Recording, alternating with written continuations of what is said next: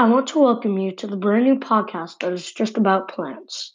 These wonderful organisms make life possible for almost everything on Earth by providing oxygen and food. Plants have many parts, and we will be covering them all from their roots to their flowers. To start, we will talk about the types of roots. The first root is fibrous roots. Their purpose is to get water and nutrients from the soil. These are the most common roots and do nothing in particular. Some plants with these roots include grasses, wheats, and rice. The second type of root is taproots. They are long, thick, and grow straight down. The purpose is to anchor the plant in the soil. Plants with these roots include carrots, turnips, and radishes. The third type of root is prop roots. They are common in tropical areas.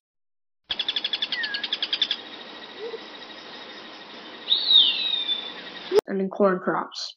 The purpose of these roots is to provide extra stability against wind.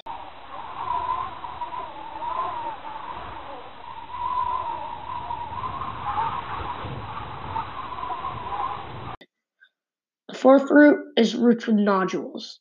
These aren't traditionally considered roots, but they have special fungi that contains nitrogen, which is a major component of chlorophyll. Plants in the bean family usually have these roots. The fifth root is storage roots. They store carbohydrates. Plants with these roots include carrots, beets, and sweet potatoes. The last type of root is aerial roots. They grow off of the already existing plant. Their purpose is to support the plant like scaffolding. Plants with these roots include orchids and mangroves. Roots anchor the plant by gripping the rocks and minerals in the soil. Roots absorb water by acting like a straw. Root hairs help with the process. The process of a root is constantly providing the plant with water and nutrients. Roots are the part of the plant which gather water and nutrients from the soil. Join us next time when we talk about stems.